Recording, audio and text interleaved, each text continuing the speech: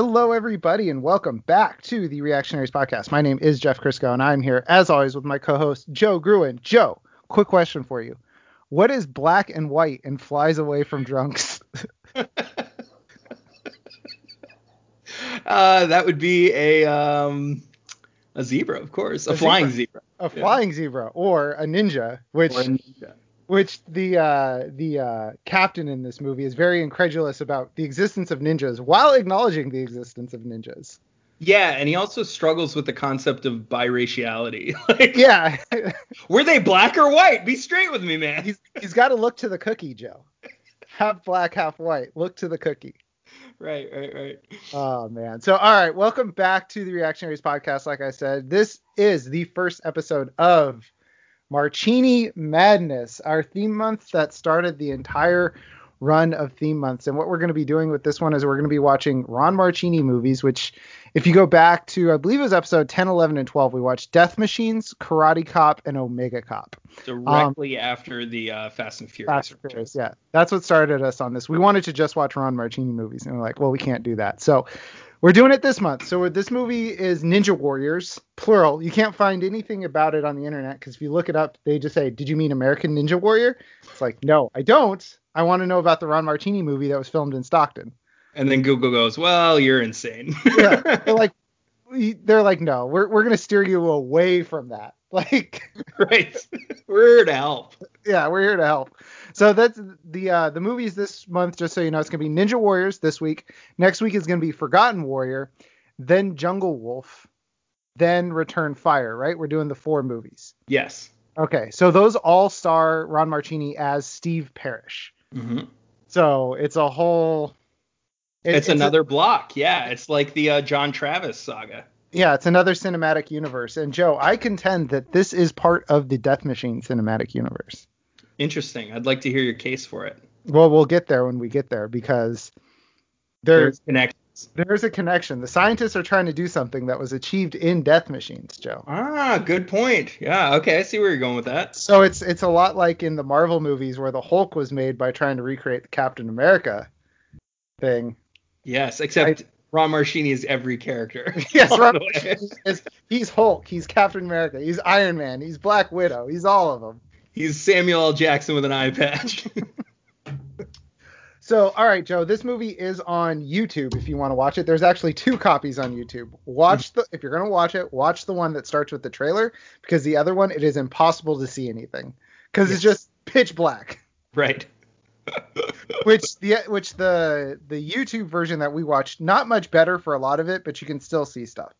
So, Joe. Well, it toggles with extreme brightness, because if you notice, like the very opening shot is like the sun shining directly into the camera lens with white text. Excellent choice by them. Which what's funny is that covered up the director's name, so I wonder if the director was like, I need to just not have my name on this. Yeah, he snuck that in. He's like, how do I release this movie and still get paid, but ensure that nobody knows that I did anything on this movie? It's an interesting. I'm gonna point the camera directly at the sun and then use white text for my name. Perfect. And no one's gonna question it because everyone involved is idiots. Yeah, no one's gonna question it because nobody's gonna watch this before it gets distributed. Exactly. Nobody's gonna see it. All right, Joe. So let's get into Ninja Warriors 1985. We're back in the Marchini cinematic universe. Yes, the year of my birth.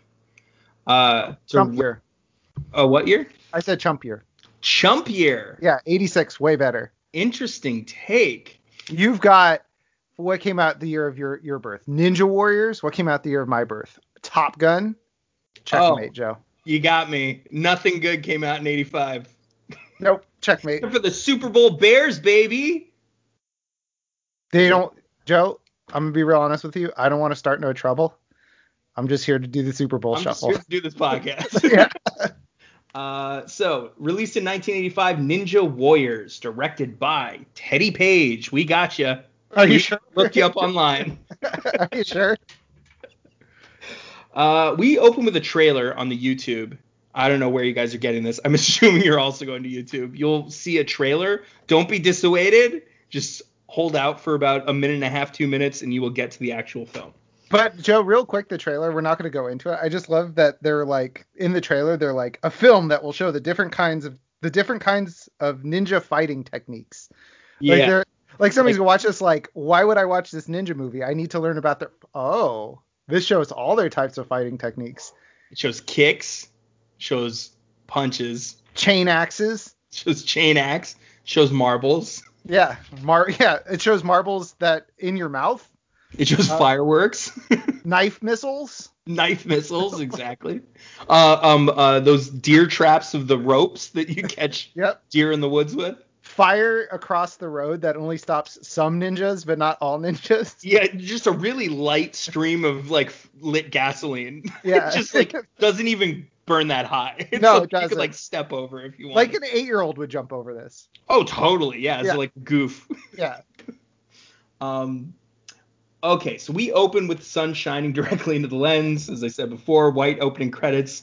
I put too bright, but then immediately we go to too dark. Yeah. As just tunnel underground in the dead of night, invading a facility, I guess, because I can't see anything. I didn't know if it was a boat or a building because the ninjas had like scuba masks on. You have no idea how long I spent messing with my TV, like brightness settings, before I realized it was not my TV. Yeah, no, I sat here. So I watch it on my laptop and I have like 2 monitors and some movies are better in one. So I'm like, I kept moving it back and forth. I'm like, this is helpless. Nothing. It's the movie. Nothing will work. But Yeah. I wonder if much like the white on white was a technique, the director was like, all right, I need their eyes dilating while I have the ninjas tunnel under the ground like they're Bugs Bunny and just hope that nobody notices that that's what's going on. And then just later in the movie piece together show that they can use shovels or like can dig with shovels and also bury themselves with their hands and like show like bits and pieces of the tunneling process, but not the full tunneling process that they showed in the dead of night. No, it looks like Bugs Bunny or the Tremors as they went through the ground. It was definitely one of those two things. Oh, that's right, because you do see them. They move like Tremors and like the dirt's kind of like jumping up underneath that or over their way body. Too fast for them. Way too fast. Yeah, ridiculous. But yeah, I think it was like, all right, their eyes will be dilating, so nobody will really notice what's going on here. I was very disoriented right away. I almost gave up on this movie instantly. So we have security guards who are wandering around the facility. Mm-hmm. We have no references to what this facility is yet. No, we don't. We never find out what it is. We don't know. It's a facility. Yeah, it has documents. Yeah, and like long hallways and stuff. Yeah. So it could be really anything. It could be an office building, a hospital, a lab. We watched 7 ninjas sneak through windows and run all the way up a hallway. So they show each individual ninja. It's awful because they show the security guard just kind of like walking along doing his route down the hallway. And then each time he passes a window, a ninja hops out, runs toward the screen. But it's just the longest shot. I mean, it takes forever. And that's a hallmark of Marchini movies. Is you're just like, why are we still on this scene? Why are we doing this? How is this still a thing? Yeah, this is absurd. It's great, but it was like seeing an old friend, but you're like, oh yeah, that's why I don't talk to you anymore. Right. Yeah. It's that annoying quirk of your friend that you stopped talking to 20 years ago. Ninjas. Okay, the ninjas take out the security cam. I don't know how. Because do they replace it with the recording? Because I think they replace it with the recording because it does. The security guy does a thing where he like hits the monitor and it just like goes back to what it was. So I think they just replace it with like a recording type thing, like an Ocean's 11 style. Yeah, and it's kind of hard because like they don't necessarily cut back and forth to kind of show the steps of what's going on. It's just something you got to pick up while the guy's hitting his. Yeah, and the ninjas they show the ninjas doing it, but it's not like a back and forth. They just show them reaching for the camera, and you kind of have to put it all together. Right. Still wearing their scuba masks, by the way. Don't know why. Yeah, I couldn't even see the scuba mask because it was so dark. Yeah, they're wearing scuba masks. And by the way, in succession with the movie, the sun has decided to set right over my shoulder, and you're getting very stark contrast of dark and light that I can see in my picture. Joe's about to start playing a flute on a cliff's edge. Or eating ribs. Who knows? It's hard to tell. Definitely one of the two. Ninjas zip line into a separate building, I believe, at this I point. think it was like an atrium in the same building, or like maybe it was like over a courtyard. Yeah. I don't know. It's all very dark. There's more lights on when Ron Marchini is sleeping later in this movie than there is in this whole building. Oh, he sleeps in absolute light. Yeah. All of his lights are on, very bright. And of course, then he wonders why he gets bad sleep. Why he can't sleep. Ninjas. Okay, they find this classified. They all go into different office cubicle things. It looks like the beginning of a Benny Hill yes, like door gag. Like they all separate into different rooms. And then they jump into the doors. One of the ninjas finds a classified top secret file marked classified top secret file. I was gonna say, how did you know it's classified and top secret? The ninja that finds it blows the whistle to reconvene the other ninjas and then shows them the classified top secret file. They're like, see? Got it. I got it. We got security guard who returns. One ninja rolls marbles on the ground. Oh, yeah. Rolls marbles on the ground. The guard trips over them. And then I said the marbles slice into the guard's skin, but you seem to think, killing him instantly, of course, as they would. You seem to think that it's two different sets, right? Like one of them's ball bearings that are smooth that he trips over. The next ones are spiky. They're caltrops, which looks like jacks. It looks like he got taken out by kids who didn't clean up their toys. Right. Because it's like ball bearings and caltrops, which just look like little jacks, but they're like big caltrops. Yeah, and they're like stuck in his head, like his forehead and cheek and stuff. I mean, that's one of the styles of ninja fighting that this movie promised to show us. So, and it's check it off the list right out the gates. This is the Home Alone style, Home Alone technique. Yeah, and this is where we first find out there are too many ninjas. They didn't need to kill the security guard. You understand that? They're all behind the doors. If there was just one ninja, he could have just waited for the security guard to go by and then leave.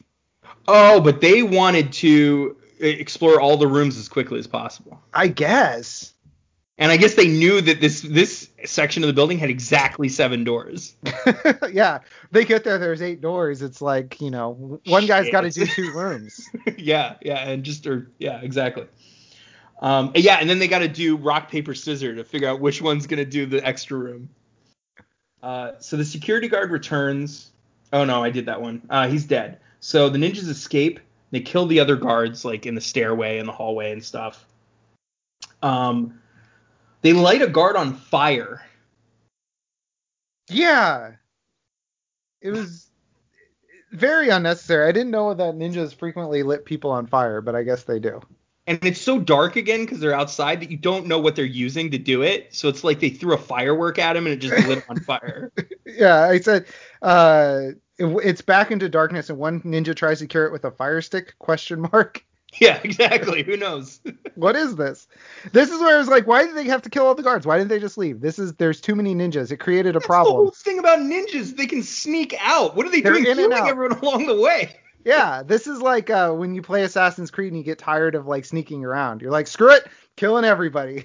Yeah, or Metal Gear Solid. Yeah. Or what was that stupid Tom Clancy game? Oh, Rainbow Six. Splinter Cell. Yeah. Any of the sneak games, like Sneak King, the Jack in the Box game, or Burger King game. Oh yeah. Okay. So the drunk guy, we get our first shot of drunk guy, and he sees the ninjas escape as he's drinking. He's like, huh.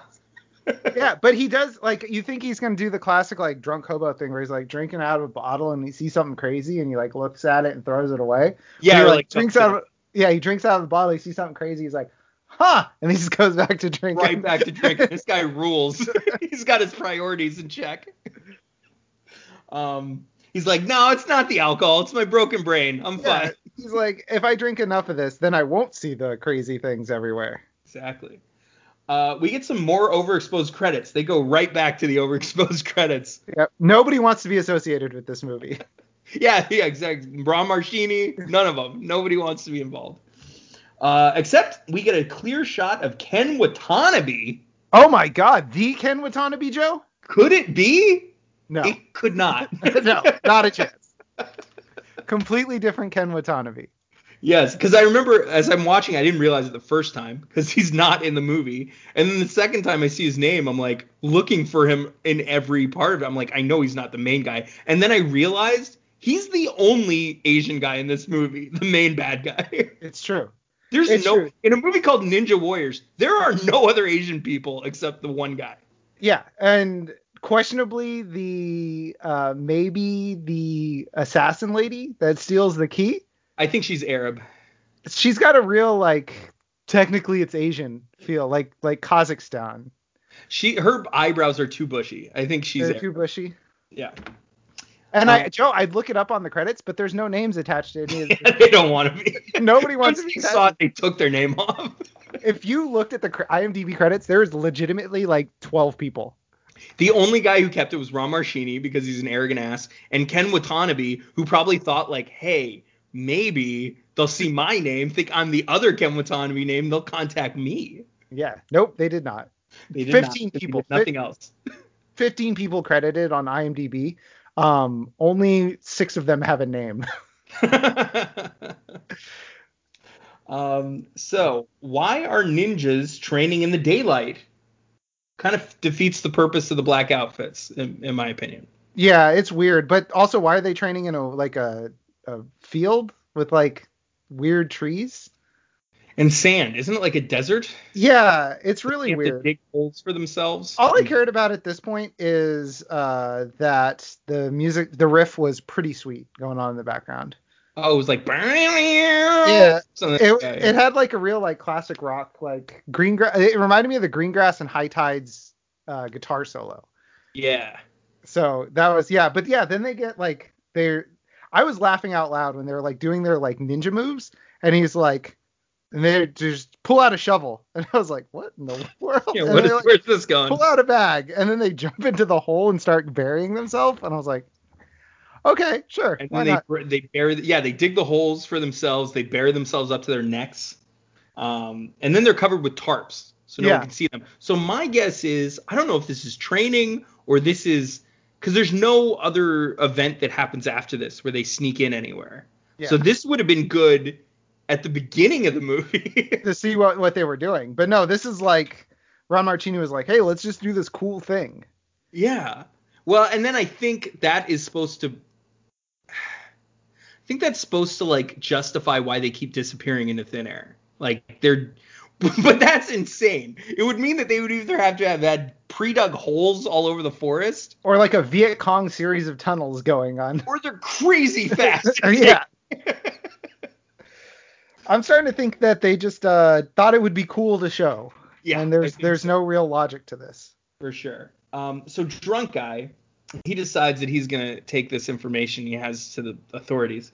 He attempts to describe the ninjas as both black and white.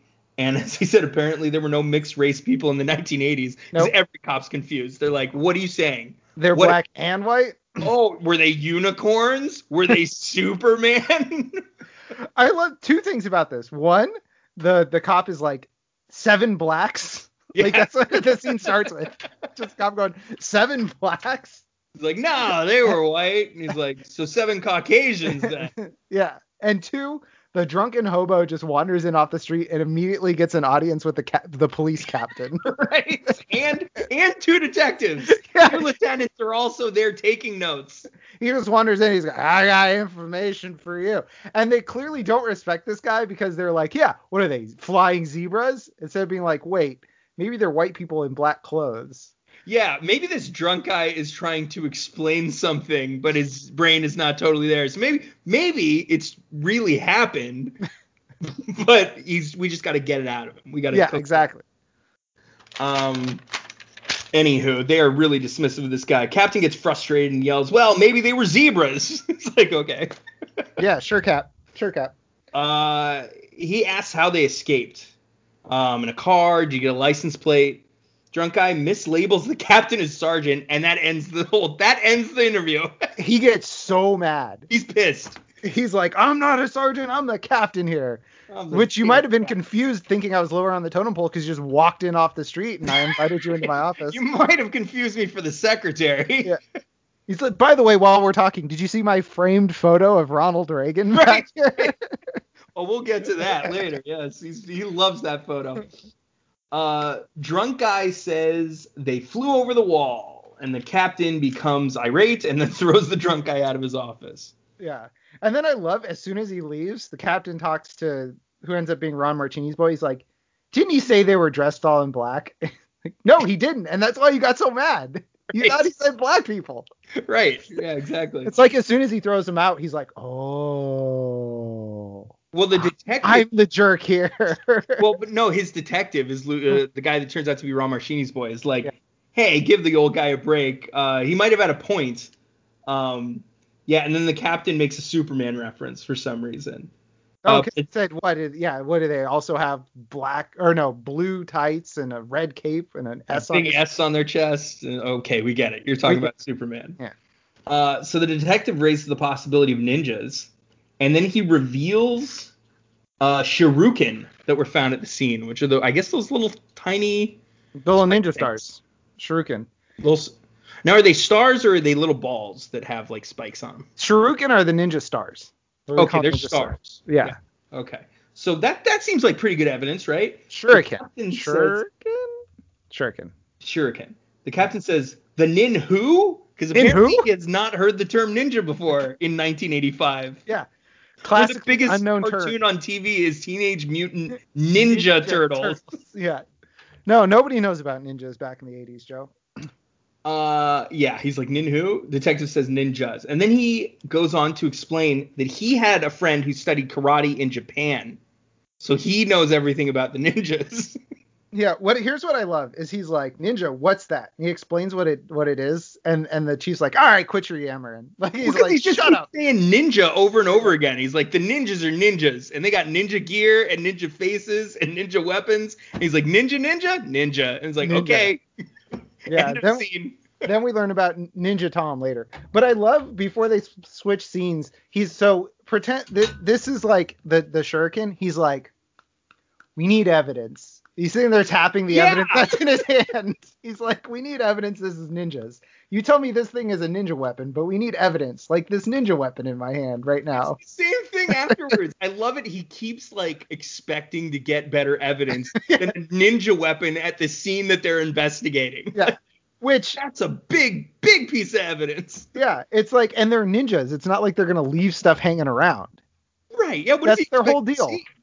That's their whole deal is they don't leave stuff hanging around, which by the way, they did leave stuff hanging around. They kept he's like, you get me a semen sample. I'm sorry. There's the zip line that they left, the marbles. Do you think they went back with a broom and swept up all those marbles that they threw all over the floor? No, I bet they're all there. There's all kinds of evidence. Totally. He doesn't care. He doesn't want anything physical. He wants something circumstantial. Yes. He wants a tape of them going, we are ninja, and this is what we did. He's like, anything less than that, I don't want it. Right. The captain, he says he needs facts. And I said, apparently ninja weapons found at the scene are not sufficient. No. Then we cut to a man who's walking on a tightrope while narrowly avoiding large spiked rocket-shaped projectiles. Yes, knife missiles. They have like spikes on each side. They're like battering ram sized. And they have little spikes poking out. And they're sticking into the wall, and I have no idea what is firing this and who is firing this because he lives alone. Yeah, it's just something he rigged up to just fire deadly missiles at him while he's tightrope walking, blindfolded, Joe. It's wild. It's totally wild. So we find out it's Ron Marchini, and he was blindfolded the whole time. Oh my God, the man himself. And this is his friend that spent time in Japan, Joe Marshall. I love that in these movies he's like, I had a friend who went to Japan. He's got to be an expert on this thing that we're talking about. And he turns out to suck. Like he doesn't do a whole lot. The whole Marchini? No. Marchini doesn't know anything. He's just constantly calming his friend as he comes to the realization that maybe he brought the wrong guy into all this. Yeah. His answer to everything, he's like, this is so mysterious. How do I get to the bottom of it? He's like, I don't know. That's how ninjas are. Like, that's his answer. He's like, that's how ninjas are. The ninja. You're never going to catch him. He's just counting his consultant fee money. He's like, I don't know. Ninjas are crazy. Yeah. He's like, hold on. I'm on the phone with my accountant. Yeah. Yeah, it went through. Okay, good. Yeah, I don't care about this shit anymore. So yeah, he rips off his white sweatshirt to reveal a solid black sleeveless shirt. Oh wait, one thing I do want to point out about, like, before I get into that, it's great that right away they hit you with the classic Marchini. He's greater than every man. Oh yeah. Like, he can do this thing blindfold, and there's things that come up later in this scene where you're like, oh, they're making him superhuman. Yeah, he's supposed to be like, yeah, this completely monstrous, like, bigger than life person, and then he doesn't do anything for 90% of the movie. Yeah, he can't answer basic questions that are asked of him. Until he puts on his ninja outfit, and then he's like the greatest ninja in the history of the universe. Correct. Yeah. He doesn't test well, I guess is what it is. He doesn't test well, but if you put it in front of him, he's like, all right, I can do ninja stuff. Just don't give me the multiple choice ninja test. Yeah, and don't ask me to save anyone, because I won't. Not interested in that. He rips off his white sweatshirt, reveals a solid black sleeveless shirt underneath. He harnesses his chi. He's still blindfolded, I think. Yes, yeah, he still is. He harnesses his chi, and then he fights ghosts. He does the only difference between him and like an 8-year-old doing karate moves in the front yard is like he's wearing a blindfold. No, it's that he has sound effects accompanying them. Little kids have sound effects. Yeah, but they're like, he has like ones that are you can tell he's not making with his mouth. Yeah. So yes, the detective approaches from the woods, smoking a cigar. Marchini says, "You just gonna stand there and stare?" And the detective goes, "Son of a gun! How do you know it was me?" And I say, "No, it was who? He just knew some asshole was smoking a cigar nearby." Yeah. He's just like, "Are you just gonna stand there?" He's like, "My God, you're so good at this." He's like, "Oh, it's you. Hey, how's it going?" Hey, it's Kevin. Yeah. Yeah, he never said a name. It was just like, what do you do? You're just gonna stand there and watch? He just does cold reads, and his friend's like, "Oh my God." Yeah, he has the dumbest friends in the world. Marchini somehow knows about the ninjas before. This is weird. Knows about the ninjas before the detective says anything. Well, that's the only reason to go talk to him. He's like, let's see, I'm a weirdo loner in the woods who only knows things about ninjas. That's got to be why you're here, to see me. Yeah, well, he goes and sees him. He's like, hey, I need you to help me with something. He's like, well, when ninjas are involved, it always takes. It's like, wait a minute. Yeah, that's true. That leave? Maybe Marchini was like, let's just move it along. Let's just move it along. I already did my calisthenics, like my extended calisthenics scene. One of many in this movie. Yes. Marchini's name is Steve, and the detective needs his help because he's been to Japan. Ooh, like Detective Joe Marshall. He's like, you've been to Japan, right? You know about ninjas? He's like, yes, I have, and I do. He's like, I went to Japan more for the... Let me tell you about these vending machines they got over there. They'll sell any article of clothing, used or unused. Yeah. He's like, that's really why I went to Japan. Maybe that's why he just went to Japan to be a weird pervert, and then they came back and they're like, you know ninjas, right? And he's like... no, they're like... Yeah, I know ninjas. On the way out, he was like, the customs was like, reason for what were you doing while you were over there? He's like, ninja stuff. It's secret, the way of the ninja. As he's got used underwear just like falling out of his pockets. Like stuffed in his collar. Yeah. So he can sniff it conveniently. He's wearing it as an ascot. Yeah. So the detective asks him questions while he punches a body bag. Steve tells him to be patient and that he'll find out after his workout. I like it. He's like, so what do you think this means? And what do you think that means? He's like, be patient. And you can tell he means like, shut up while I'm working out. Yeah. Dude, chill. You're breaking my concentration. But I love the move that Marchini is doing with this. So he does a right hook. And then he like karate chops what would be like the guy's upper shoulder and then his neck, like with his left hand. Yeah. So it's like, what is the guy's like, ow, that's gonna you got me in the neck. Yeah. So suddenly the two are attacked by ninjas throwing spiked metal balls at them. Yeah. They're just like throwing clusters of like 3 or 4 of these things at them at any given time. And then there's weird like booby trap, like trebuchet things. Oh, I missed that. Yeah, they're like little like traps that just like spring forward and launch the balls. But then there's also ninjas there. Okay, Which I thought this they is were just Marchini's tossing property. them. Yeah, but no, they're booby traps, which this is Marchini's property. So there were just ninjas just like burying traps on the property, and While he lived there. The ninja expert didn't notice. Right. He didn't hear them. He didn't have any kind of security set up. Yeah, I do like how Steve, they also have to make sure that you know that Steve is the ultimate man, because he's saving Kevin. Yeah, he's just like shoving. He's just like shoving him out of the way, jerking him back and forth and out of the way. Which we see later. Maybe get a little bit more masculine guy to be the detective, because he is Ronnie. He's a bottom. The detective gets pissed off and he wants to pursue, but Steve pulls rank, I guess, and says it's over. It's like, this is done now. That's so much of this movie is just like counting on people not chasing after you. Like so much, like the ninjas just like they do their ninja thing and they're like, all right, you stay here. I'm gonna take off. Don't follow me. Right. They count to 10 alligators. And then you close your eyes, turn around. I won't stop. No, it doesn't start until you're turned around. When really they could just hide behind a tree, because hiding behind a tree thwarts everything in this movie. If you just stand behind a tree, you're invisible. It does. It's true. Yeah. So in the operating room is where we are now, and there's a man being. What? We see a close up of somebody clearly not doing surgery. Yes, a man is being operated on with a scalpel that makes no incision. And then the only surgery that gets done is the guy doing the surgery just has like hospital scissors, and it's just like cutting like straight ahead. Like that's all he's doing. And they're like, but that's far away when they do the cutting. Yeah, but they clearly show a scalpel not cut into a guy at all. It's so clear. They don't even try to rig it with something that would like you could put a little fake blood on the tip of that thing and just make a mark. And that would be food coloring. That would be something. Yeah. This is he just runs like you can just take a. This is if I ran this pencil on my arm. But running this pen across my hand, there's a white mark that is left. Exactly. The pen does more. They could have used a red pen. They should have. They would have left something. Yes.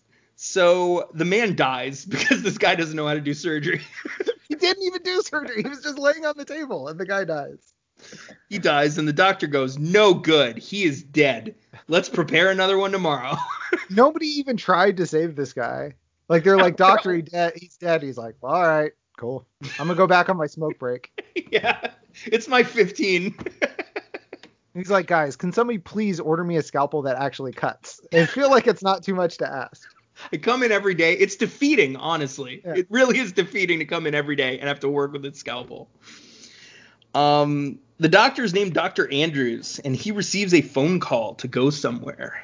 Yeah, and there's just like a phone in the OR. Like they're in an operating room, and he's just like, "Hello," like he's just finished, like covered in blood. Well, not covered in blood because he doesn't actually do any operation. But no, yeah, it's clean scrubs. Yeah. Yeah. So the ninjas are training out in a courtyard. We cut to the scene of that, and they're jumping out of trees, and they're doing sit-ups, and they're playing with swords. And Dr. Andrews is observing and taking notes. Yeah, he's watching them train their abs. Yeah. They all, I mean, good for them. You know, good for them. But it was so jarring to just like, they're jumping out of trees doing all this ninja stuff. And then they like run up these boards. And you're like, oh, what is this? And they just lock their feet and do inverted sit-ups. And you're sit-ups. Like, that's it? Just sit-ups? That's how you become a ninja? Okay. I guess so. 3 men and a woman walk around a courtyard. One guy is complaining that the doctor is always late and that they need that formula from him. No, well, I love it that they're like, you know, just trust him. You know, he's just, you know, he always comes through for us. And the other guy's like, he's late. And he's like, you know what? You're right. I hate this guy so much. Like, I can't trust him. Like, he just does a 360, and that's Beardo. I call him Beardo. Oh, so I called them Asian guy, Yosemite Sam, Hot Shot, and Girl. Girl. But this is what I love. They're walking down the stairs, and Dr. Andrews literally just like walks out of a field. Out of the bushes. I said he literally comes because he comes from stage left. He literally comes out of left field. Like yes. He just kind of like comes from the bushes like, oh hey, I took the shortcut because I knew I was late. I was running a little late. Dr. Rives tells him that there are pages missing, so he can't complete the formula. Which I feel like there's a formula before. Like if there's pages missing in the middle, you can figure it out from like context clues. Yeah, if you're any kind of doctor or scientist. Which is hard to tell. Is he a doctor or a scientist? That's another thing, his explanation. Yes. To answer your question, yes. But why are they doing surgery on people if there's pages missing of the formula? What is the surgery? Yeah, what is the surgery? What is the surgery? I don't know. They must be like pulling lobotomies, but it can't be a lobotomy because it was on the chest. Yeah, but the guy's not a good doctor. So he's like, I think the brain's in here somewhere. He's like, I know what I'll do. I'll control his heart. I can't control his brain. I'll control his heart. And they're like, doctor, the heart, that's a metaphor. He's like, I'll show you a metaphor. He's like, I'll show you a metaphor. Then he whips out a lipstick and he just starts slowly applying it to his face. So yes. Oh, Hotshot complains. He says that they checked all over that place. They got all the pages. You're wrong, doctor. They're not. One ninja found one folder and then they all took off. Like, right? Nobody checked anything. Yeah, there are tons. You have to imagine there's got to be like at least 100 file cabinets in that place. They didn't check more than a few. Like, we couldn't imagine that like maybe a page fell out while they were murdering people leaving this place. Right. Like that could have happened. Like there's a lot of things. Yeah. So the Asian guy looks displeased by all this and he walks off. And Yosemite Sam says, so you checked everywhere? Like that's the last line of the scene. And then Joe, do you want 1 minute and 3 seconds of Ron Marchini running and doing calisthenics? More than I want to breathe. He exercises at dawn in smoke-filled woods, which is great because next we see a bunch of fireworks going off and explosives, and you know they shot this after that. Yes, that's right. We get ninjas. They are throwing the explosives at him, shooting. Nin who? Huh? Sorry. You said Nin who? Right. Shot flaming arrows at him in trees, which is dangerous. Very dangerous. And he does backflips to get away from the ninja bombs. I feel like running is faster. Oh, yeah. Call me crazy, but he just does backflips to get away from the ninja bombs. Also, Joe, I think I went to a gender reveal party just like this. Was it a ninja? It was a ninja. Steve escapes. Nancy, we get introduced to, who's a rich young. What? It's that sudden. It's just like Steve escapes. He's running away in the woods. Again, another thing predicated on nobody following anybody. Like if somebody ever followed anyone, this movie would be a lot shorter. But he like ran away and the ninjas are like, and don't let me see you around here again. Right. And then extended plane landing sequence, and then we're in a completely different movie. Nancy. Yeah, well, that's what I was gonna say. This is like the I can't remember the guy's name from Death Machines, but like for a second I thought, did they just inject another mini movie into this movie? Is this gonna like rope back around at all or what? Because Nancy is a rich young woman who visits a doctor that we haven't seen before, not Dr. Andrews, and asks him about Project Orion. This doctor can barely get through his lines. He like cannot talk. No, he can't. This doctor says that he's heard Nancy's father has finished phase 1 and that the animals are responding to the mind control instruments. Yes.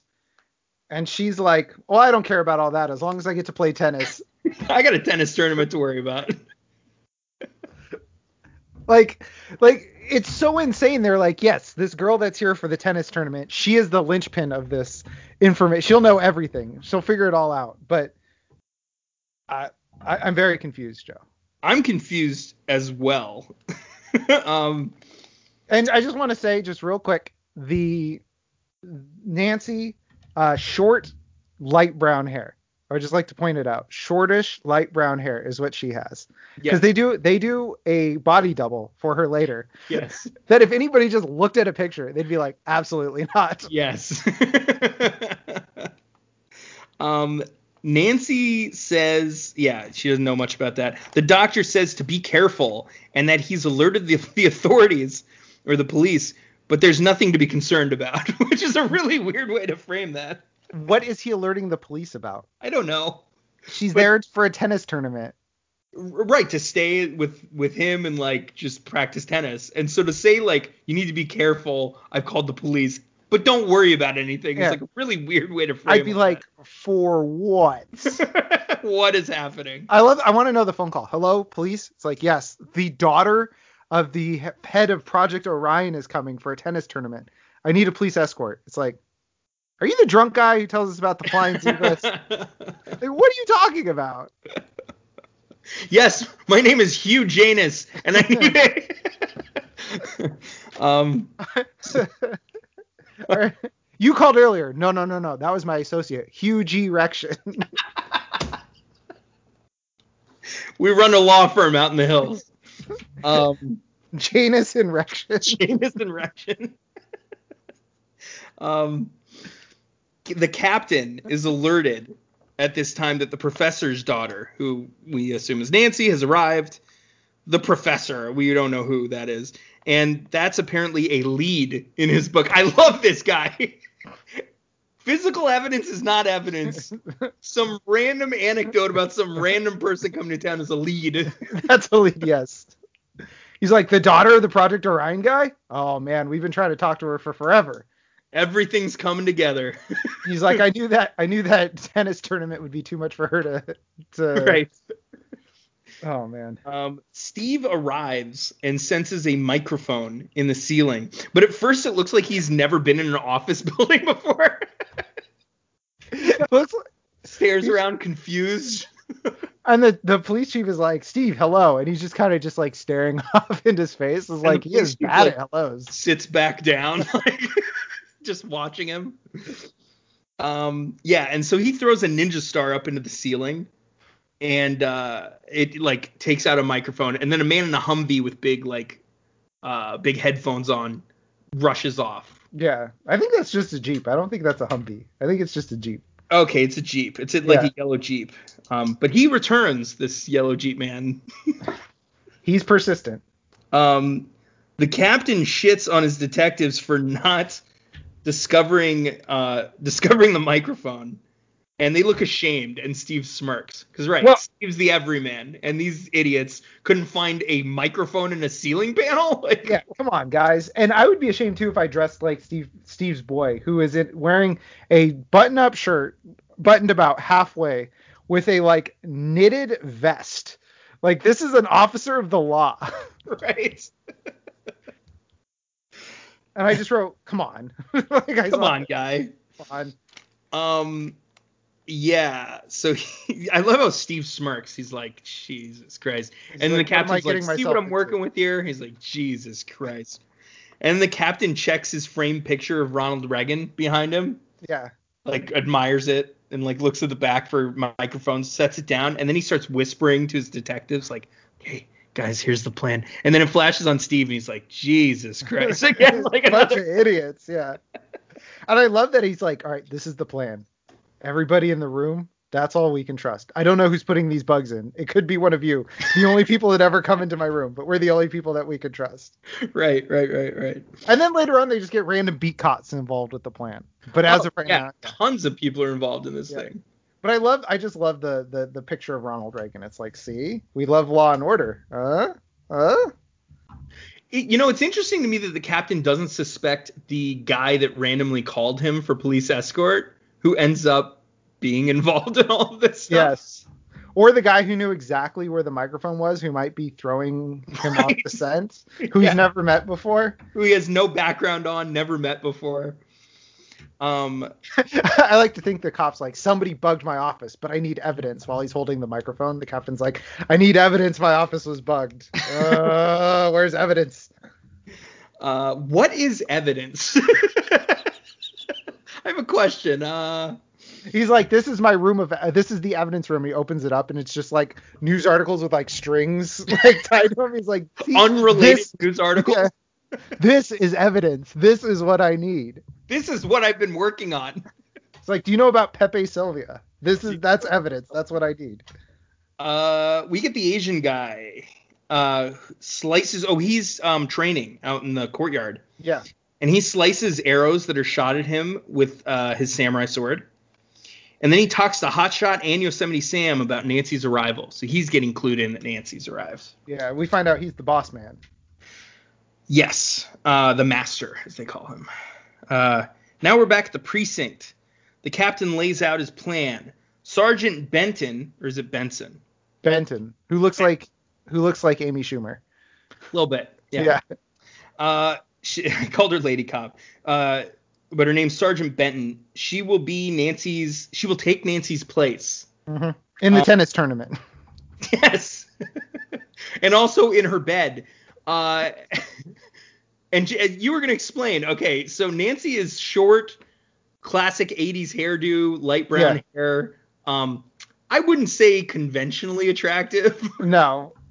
At first I had questions about BMI, and then I saw her not in the back of the car, and I was like, okay, now I understand. But when they first shot her, she looked a little too heavy to be in a tennis tournament. Yeah, she's more of like a what do you call roller derby.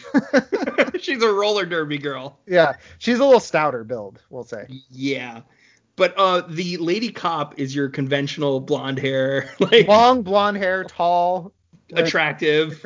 Yeah, it does. It's just look at a picture, it doesn't work. No. So yes. So the plan is for Sergeant Benton, who looks nothing like Nancy, to take Nancy's place. Then Kevin, who's the detective, and Steve will secure the mansion, and no one is allowed in. Mm-hmm. And that's the plan. Which I don't. Does that sound like a plan to you? It's not. It's the beginnings of a plan. It's not a full plan. It's like what you do to hunker down as you do a plan. Yeah, that's a setup. Yeah. Sergeant Benton arrives at the mansion and watches Nancy practice tennis, then talks to her afterward to clue her in on the plan. Well, this is just a tennis club that she's at. Oh, this is the tennis club. That's right. Yeah. That's right. But she's working with the tennis pro, and I love it because she just like botches a tennis hit with this tennis pro and is like, thanks, and just like walks away. That was her lesson. He's like, I have so much more to teach you. She's like, no, thanks. He's like, I don't think you're ready for the tournament. So the yellow Humvee guy radios to base when all of this happens. Now we get a meeting that's held in a dojo between the master and his ninja henchman and Yosemite Sam, who I do not believe is a ninja. No, I wrote these guys, the two other guys, I just called them Beardo and Weirdo. Beardo and Weirdo? Yeah, because that's what they are. Beardo, the beard guy, and then the weird guy. Yeah, dude, Beardo looks like he does not belong anywhere near this movie. I mean, to be fair, like I said, no other Asian guys. There should be another Asian guy in a ninja crew, but at least Hotshot, as I call him, or as you call him, Weirdo, looks like he could be a part of this thing. Yeah, a little bit. He looks like a serious individual. But this is where I'm a little confused because this is the first time I realized that everybody in this movie looks like they're in the 70s. Yeah. Like firmly in the 70s, and this movie was made in 1985. Yeah, a lot of the non-ninja henchmen, like the security guards around the mansion, are wearing like disco stuff. Yeah, like a guy's at the end, the guy near the end when the security guard relieves the other security guard. And you're talking about Hans Gruber's security guard? Yeah, and he's just wearing bell bottoms. Yeah. That's so weird. So Yosemite Sam smells a trap. Hotshot wants to go ahead anyway because this is the only chance that they'll have to get the formula, according to him. Hotshot's name is Tom. Yosemite Sam is Mike. And the master, the Asian guy, says they're both right and that he has a plan. He's like, you're right, and I have a plan. And his plan is to... We don't get that yet. Oh. We cut to ninjas who arrive in the dead of night at the mansion.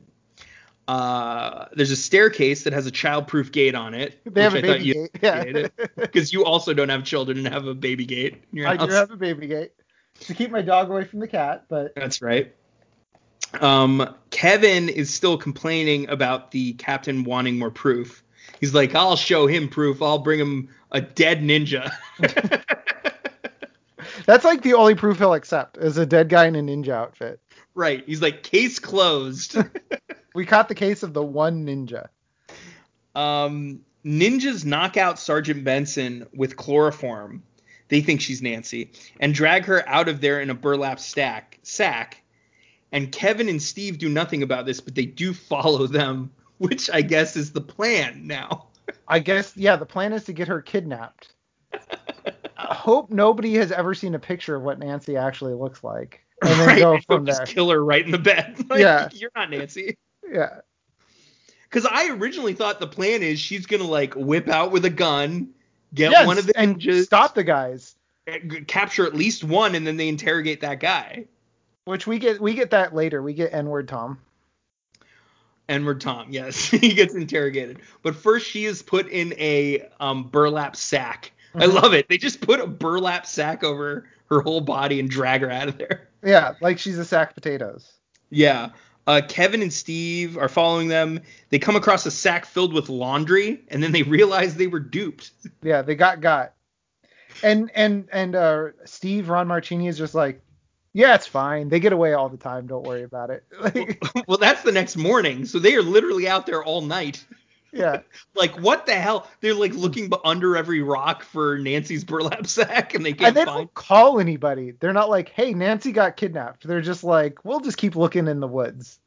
Yeah, they don't seem to go home. They just literally search out there for what should be hours, I guess.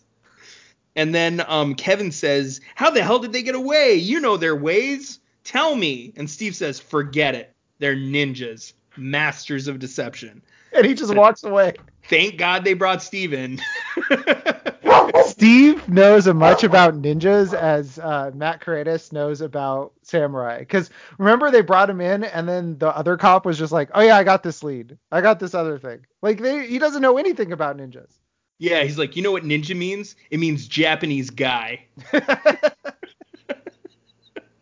Like, I'm pretty sure it doesn't. I've been to Japan. Hey, that's his answer to everything. Have you been to Japan? I don't think so. Yeah. They got these vending machines there. Let me tell you about it. So Mike is bearded man, uses the defibrillator to shock Detective Benton, while Tom interrogates her about a formula she knows nothing about. Yeah, he's just like, they just zaps her with the defibrillator.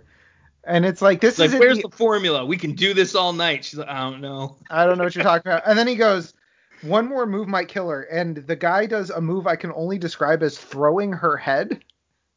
He kind of like tosses it. Yeah, he like tosses. I don't know how he does it with her. It's still attached to her body, but he like full on throws her head, and her head goes flying backwards. Yeah, Dr. Andrews is the one that says they should stop torturing her for now.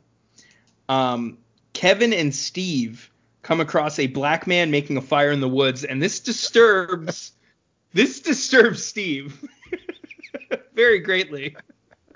I love this scene because it comes back later, but it looks like they literally just stumbled across a guy making a fire, and they were like, he was just like, can I be in your movie? Yeah.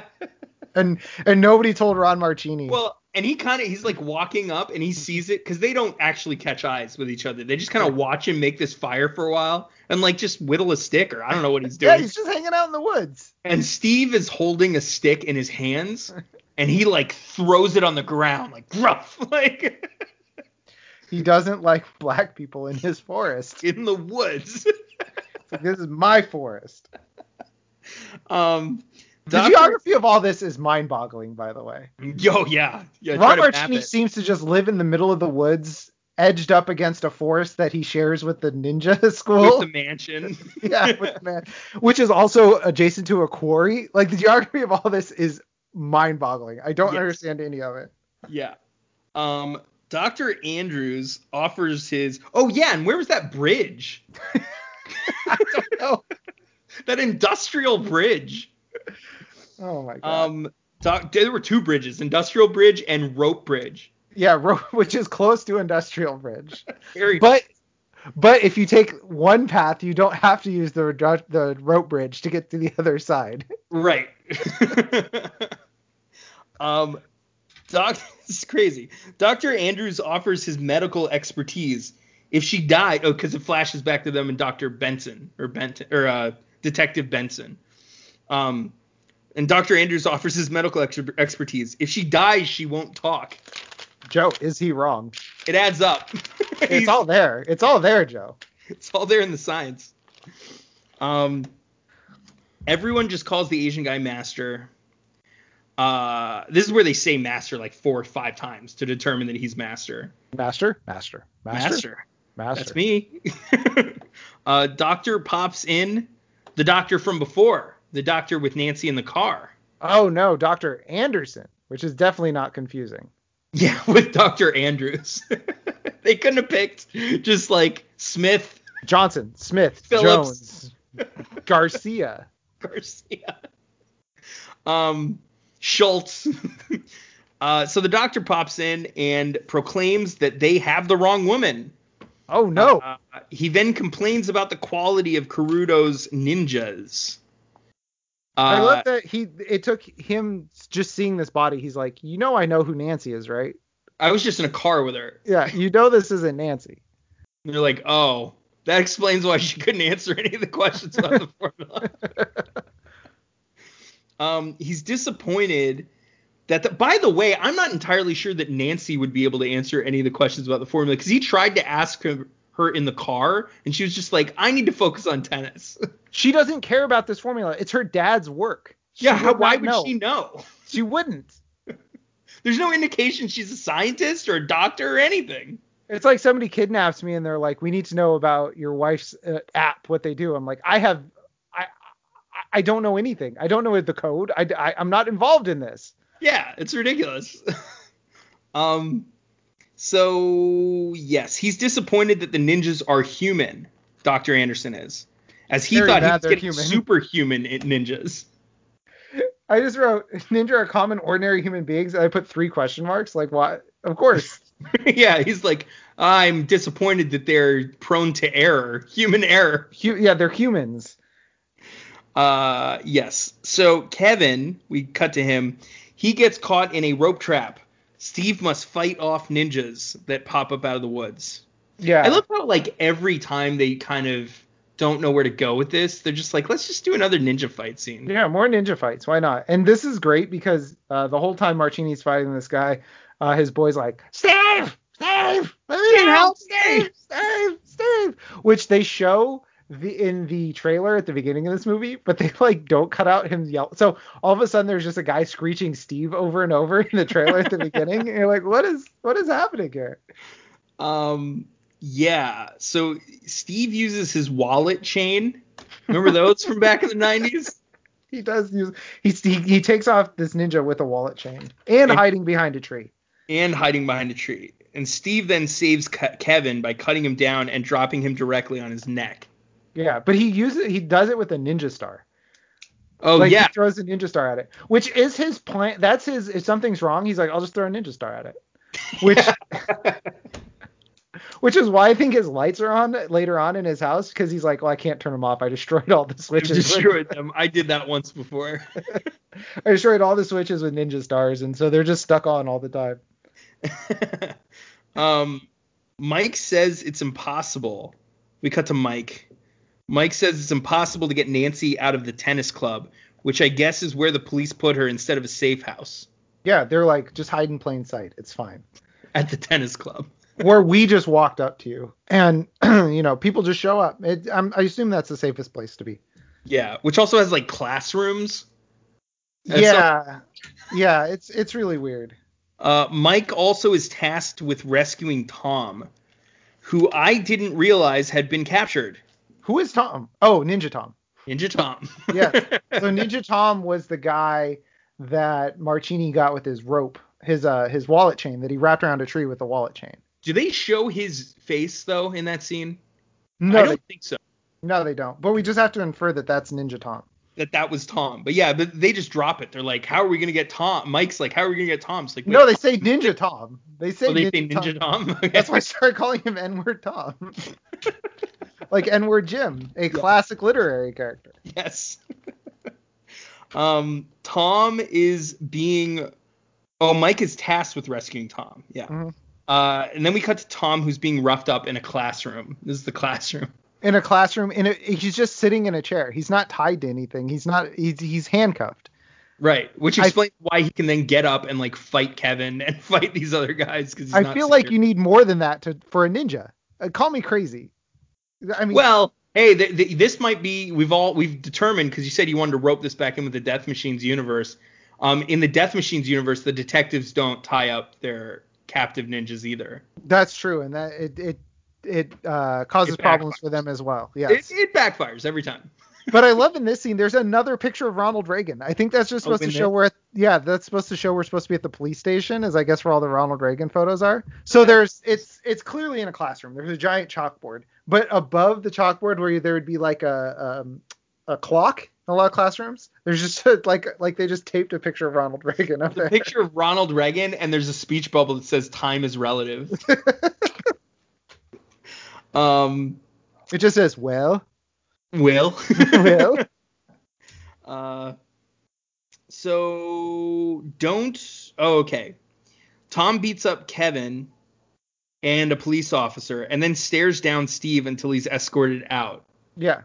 So he assaults 2 police officers and then Steve does nothing about it. And Steve says, because Kevin wants to do something about this. And Steve's like, don't forget Kevin. He's a ninja. Okay. Again, another instance of Steve not knowing or doing anything. Right. He's just not solving problems all over the place. Steve's like, I'm more of a knife missile guy. If you've got some of those hanging around, I can help you with those. You poo-poo that, but the second those knife missiles start flying at us, man, I'll know what to do. Yeah. Can't say anything for you, but like I'll get out okay. You're saying you don't put spiky balls in your mouth to spit at people? Well, we'll have to change that. We'll retrain you. So drunk guy spends his birthday doing what he loves, getting drunk in an alley. And he sings a happy birthday song to himself that is not. He's like happy birthday to me. Like he completely. Happy birthday to me. happy birthday. How? I'm drunk. He's hammered. And then a lady ninja shows up. Girl ninja shows up. Gives drunk guy a bottle of whiskey as a reward for giving a letter to the captain of police. She should probably wait until he actually does it. That's what I said. I said this is bad. A bad move to give a drunk guy a letter and be like, here's more booze. Now what you have to do is don't forget what I'm about to tell you. Now, this is a task you have to perform where you actually have to get up and do something. Yeah. And of course, he just gets an audience with the captain because this random homeless guy just has a pipeline straight to the captain. Oh, he's his number one source. Yeah, he's his CI. Cannot stand. Drunk guy delivers the letter. The captain asks who sent it. This is my favorite scene in the movie. Without a doubt, this is my favorite moment. So the captain says, let me guess. They were black and white, right? And the drunk guy says, how did you know? Which at this point, the captain knows there are ninja involved. Yes. He knows for a fact. And he's still like, what are they? White guys wearing all black? Like some sort of ninja? Some sort of ninja? You idiot. Get out of here. Get the hell out of here. The letter says to exchange Tom for Sergeant Benton. And there's no police that are allowed to come except for weakling Kevin. they single him out. They're like, we don't want any police there, so Kevin can come. 6'3", 125-pound Sergeant Kevin. Yeah, they're like, no police, and the captain's like, okay, well, I guess you're going, Kevin. Yeah, you're not a cop. They meet in daylight on a bridge. Steve is hiding in the hills. Tom picks his handcuffs. Somehow he had something in his sleeve. He had the little Ninja Tom, Joe, please. Give him Ninja Tom. His full name, Ninja Tom. And I just want to say the background reminded me a lot of the Law and Order SVU music. It's like boom, boom, bam, bam, bam, bam. Like it gave me very SVU vibes. Yeah. I'm like, oh man, Mariska Hargitay is gonna solve this one. Sergeant Benson gets shot in the back. Yeah, they just absolutely double crossed her. Which, if you watch the trailer, they just show her get shot in the back. They do show her get shot in the back, right? In the trailer, like they're Yeah. like, so you see this, you're like, oh, so she's gonna die. Yeah. Yeah. And you know it's her because she's wearing her lingerie out to this meeting. Yeah, they didn't let her wear real clothes. She's just been in lingerie, which she wasn't in lingerie at the thing. No, they they ripped her shirt open and you see her bra when they're doing the defibrillator. Yeah. But then they've taken her shirt. Hence the IMDb tag, woman in bra and panties. They take her bra, her shirt, and her pants. And they put her in like a slip. Yeah, they march her out there in like a nightie almost. Yeah, it's very weird. I didn't realize. I think that we're supposed to think she got taken while she was sleeping, and that's what she's been wearing when she clearly wasn't wearing that at the... Or even while she was sleeping. Yeah, I think that's what my brain did. My brain was like, oh, she was sleeping when they kidnapped her. But she wasn't. And that's not what she was wearing at the OR when she just got zapped. Yeah. So Sergeant Benson is shot in the back with the arrow. Mm-hmm. And then Tom, who has now escaped from his handcuffs, throws sand in Kevin's eyes. Yeah, he gets like bathrobe sanded. He gets a bunch of sand.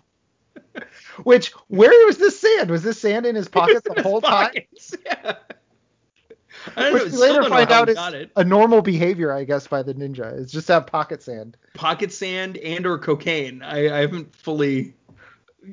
You know what? Given, I think Marchini had cocaine. Yeah, that's what I was saying, because his is white. Is like pure white, yeah. So Tom escapes beyond a small fire barrier. This is what we were talking about before. There's literally, I don't know how to describe it. 2.5 feet of fire across the road, which Marchini could have gone around. It wasn't edge to edge. It's like less than a foot high. Yeah. You just step over it, literally. Ninjas jump over it easily. Yeah, like, you see the ninjas just hop over it, and then Marchini's like, whoa. How did you do that? So he has to fight these ninjas, and he does defeat them. And then Steve runs, I guess, around the fire barrier and runs for a very long, classic Marchini move. Very long run scene. And it's not even like anything is happening with the running. It's just running. Yeah, he's not even chasing. There's nobody really there for a while. He's just like running along a cliffside road. And then eventually catches up to Tom. Yeah, because he wants to get to Ninja Tom. Ninja Tom. But yeah, and it's over a minute. Just him running. Him running. I love this Marchini just like quirk where he's like, yeah, just pad the movie with me running or me doing calisthenics. Yeah, this is a 1 hour, 25-minute movie. This is not a long motion picture, but there's 1 minute of it which is just running. Yes. At multiple points, there's 1 minute of just running. Right, but this one scene is just him running for a minute. And we skipped it. We didn't talk about it earlier, but there was a point, maybe about 15 seconds, that was just Ron Marchini doing jumping jacks. Oh, yeah, like earlier on. Yeah, he's just, yeah.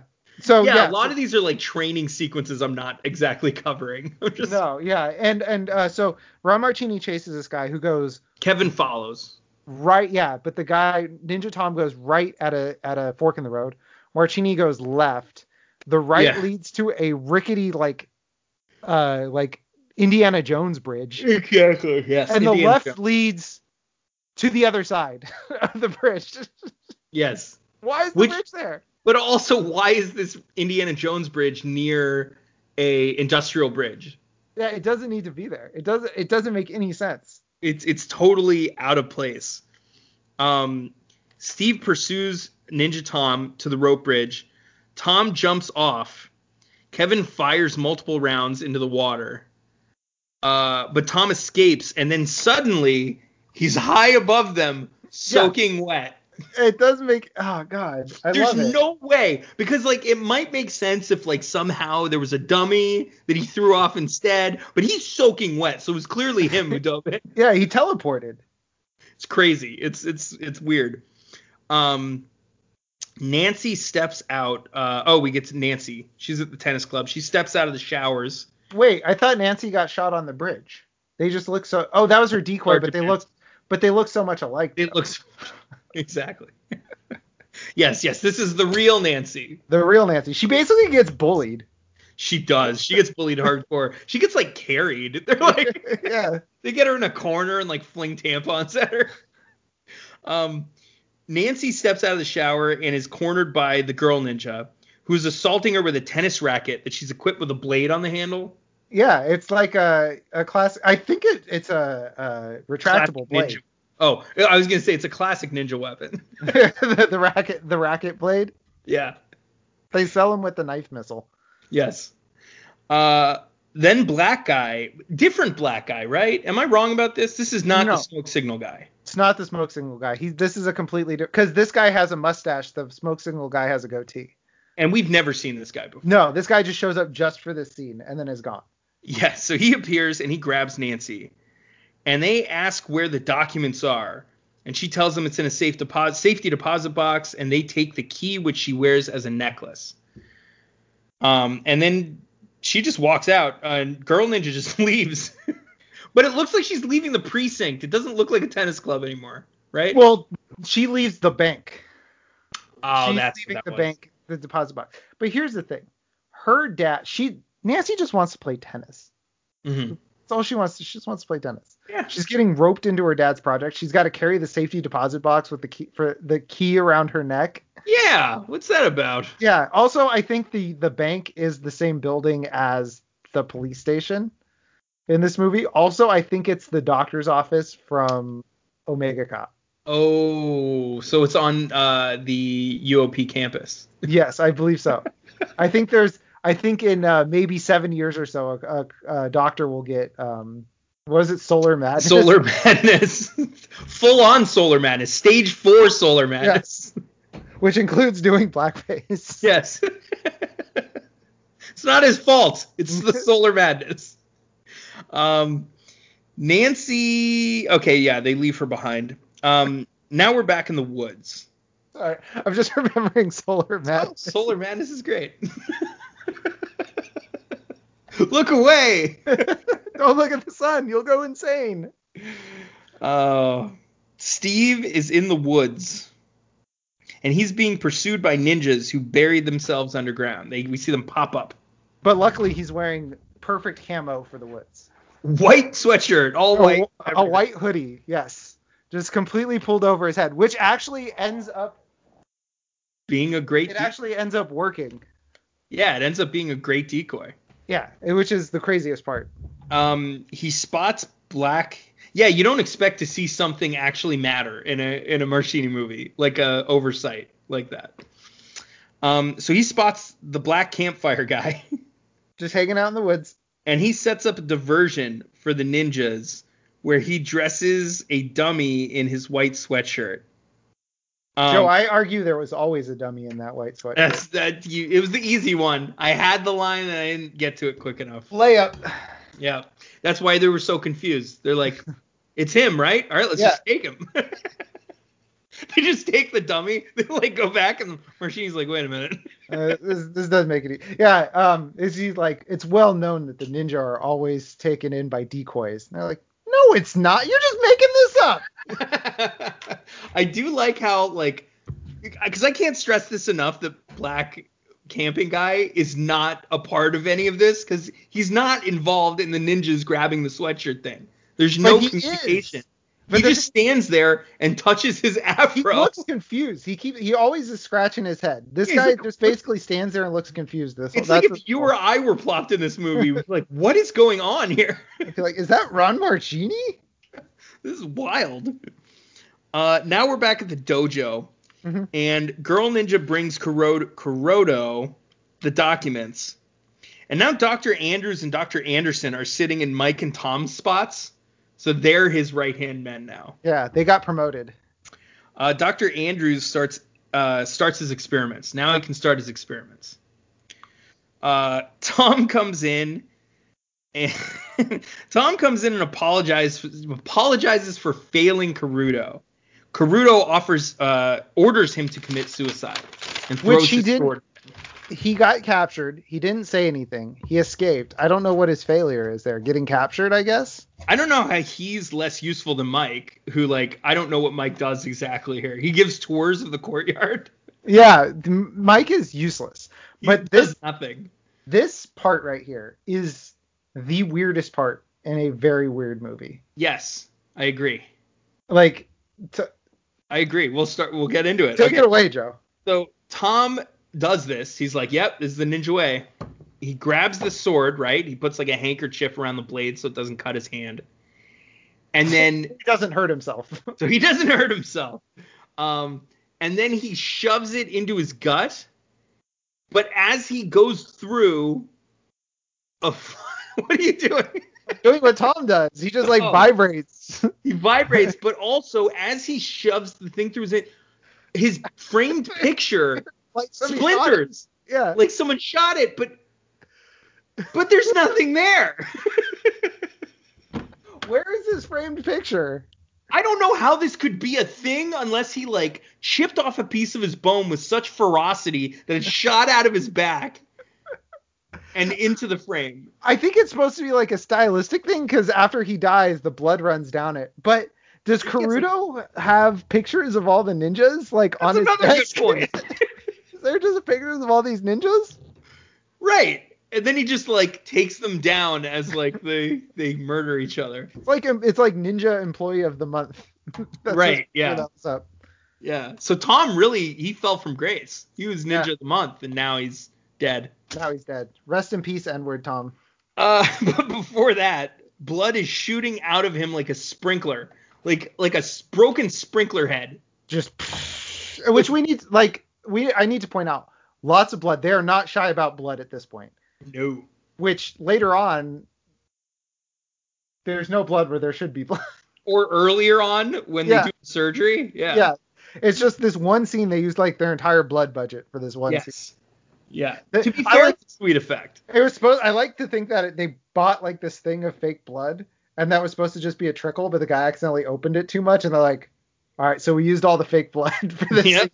This will be a mostly bloodless movie now. We're out of fake blood. We're over budget. Kevin and Steve meet at the Sombrero, which is a bar. Sombrero bar, baby.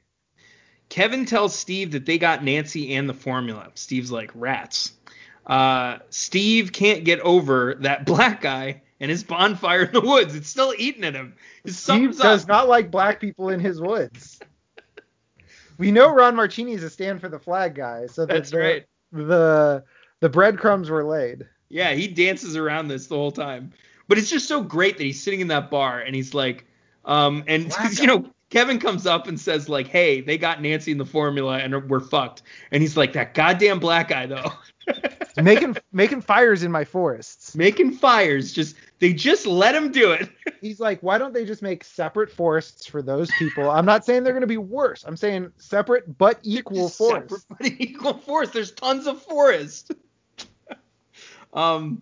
They conclude he's sending smoke signals to the ninjas, which I don't know how they got there because there's no indication that that's what's going on. He's just a guy that's just from their perspective, he's a guy that's in the woods that looks very confused when he sees them. That's all he is. Dude, he's like a guy from Philly that showed up to camp. He's like, I want to get out of the city. He's the Fresh Prince of Bel-Air. Exactly. He got in one little fight. His mom got scared. Steve can't get over that, and they conclude he's sending smoke signals, and that the compound must be located high up in the hills. Okay. Somewhere. Well, it's the place they already know about. They're already there, yeah. They already been there or knew about it. Kevin and Steve arrive at the mansion. A Latino security guard greets them, then openly alerts his boss or the people in the compound that the detectives want to meet the master, which seems like a dead giveaway. He's like, hey, they want to meet the master.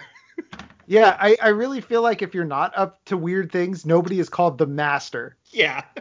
That's kind of a dead giveaway that something is going on there. We're not sure what, but something is going on. Maybe call him by his name. Yeah. We know his name. They say his name, but they're just like the master. Just call him Karuto. Call him Mr. Karuto. Yeah. Because that's who they ask for. They ask, can we see Mr. Karuto? And he's like, yes. They want to see the master. Mike comes out to greet them, offers Steve a handshake, but he totally burns him. It's like, dude, no. Steve does not know how to meet people. He doesn't make eye contact. Full autistic. Yeah, he doesn't make eye contact. He doesn't shake hands. He He doesn't like, when he met don't forget when he met the police chief, he was just kind of just like looking around at the ceiling. Right. Then throwing things. Yeah, throwing things. Later on, he gets impressed by a stick. So yes, evidence is mounting. There's a lot of signs here. Yeah, yep. Mike comes out to greet them. Offers. Oh yeah, I got that one. Mike takes them on a tour. There's lots of Japan stuff from Japan there. Yeah, he's like Japanese trees. Japanese trees. That's some Japanese stones. Some artifacts. Grass. They're like, wow, he's got a lot of Japanese stuff. And then I like this. Kevin says, by the way, this Mr. Caruto, is he Japanese? Mike's like, why, yes, he is. Why do you ask? And Kevin says, just wondering. This guy with all the Japanese stuff and the Japanese name, he's Japanese, right? He wouldn't happen to be Japanese. Steve's like, did he bring back anything from a vending machine? Did he bring anything in Ziplocs, perhaps? Can we please get a look at his Ziploc room? Steve offers a half-hearted goodbye. I love it. Mike's like, goodbye. Kevin's like, goodbye. And then Steve's like, pause. Goodbye. Doesn't take his hand out of his pockets. Barely looks at him. Yeah. Goodbye. On their way out, Steve finds a ninja arrow on the ground. He also senses Caruto watching him from afar, but Caruto also seems to sense him and vanishes before he's seen. Yeah, and they do like close-ups from the other's perspective. Like zooms and stuff. Yeah. Okay, so it was a ninja arrow. That makes a lot more. It looked like just a stick. He's like, I found a stick. No, it was a ninja arrow. Steve. But right, yeah, you should put it with your other sticks. It's a very nice stick. Thank you, Steve. It's a very nice stick, Steve. No, but that makes the scene even better. It's actually a ninja arrow. So Mike tells Caruto that the cops saw nothing, but Caruto says that the quiet one, Steve, is dangerous. Okay, next scene is great because we know now it's a ninja arrow. The captain is unimpressed with the new evidence of more authentic ninja weaponry yes. at the suspect's compound, and he threatens to fire Kevin over it. We are now up to 3 physical pieces of evidence. We've got Ninja Star, we've got his office being bugged, and we've got a ninja arrow. And he's like, I need evidence. Circumstantial things. Give me something to work with, Kevin, or you can hand in your badge right now. You could start, give me a signed confession. I'm a really bad cop. That's all I can work with. Right. The captain is then driving his car and complaining to his fellow cop friend. Just a random guy. Carpools with, I guess. That he's the only one doing anything in his department. He's like his suck-up cop. He's like, you're right. He's done nothing all movie. And he's like, I got to do everything around here. All he's done is yell. That's what I said. He does nothing in his department. Yeah, he does nothing. My notes. He holds evidence in his hand. Is like, I need evidence. Show me evidence. And that's his whole deal. Yeah, he's like complaining to the cop. They keep bringing me weapons and like they keep bringing me murder weapons and DNA evidence. And I'm telling him, I just need circumstantial evidence. I need to nail these guys to the wall. Give me something. Give me something to work with. Give me something I can go to the chief with. Caruto appears in front of his car and blocks the road. And then he uses explosives to disappear, but then reappear off to the side of the road. Yeah. Well, because the captain's like, well, I don't know who this guy is, but I'm certainly going to run him over. Right. Who's this asshole? Caruto just shows up and he's like, look, if you don't want to get hit, don't be in the road. Look, okay? The captain starts firing at Caruto in the woods after he dodged his car coming after him. Yeah. So again, he doesn't know who this guy is. He has no clue. He's just some guy in the middle of nowhere, and the cop's like, and captain's like, you know what? He's gonna die today. He's gonna die. He's gonna die today. I am having the shittiest week with these damn detectives. Caruto throws more explosives at the captain. Caruto takes out the other cop. Then the captain tries to escape, but Caruto appears with some piece of the car in his hand. Is it like the starter It's supposed to, I guess, the spark plug or something, but it's just like a rectangle with a circle in the middle. I guess it's supposed to be a spark plug. It's like a piece of plastic. Which, how did he get it out of the? He's a ninja. Sorry. He's a ninja, man. He's a ninja. It's Ron Marchini shows up. He's like, all ninjas are mechanics. You don't know that? Yeah. it's the ninja way. It's the ninja way. When the captain goes out to investigate, Karuto disappears, but then reappears behind the captain and plunges his sword through his head and out of his mouth. Which was very cool. Very cool. Very cool. The only cool shot in the whole movie.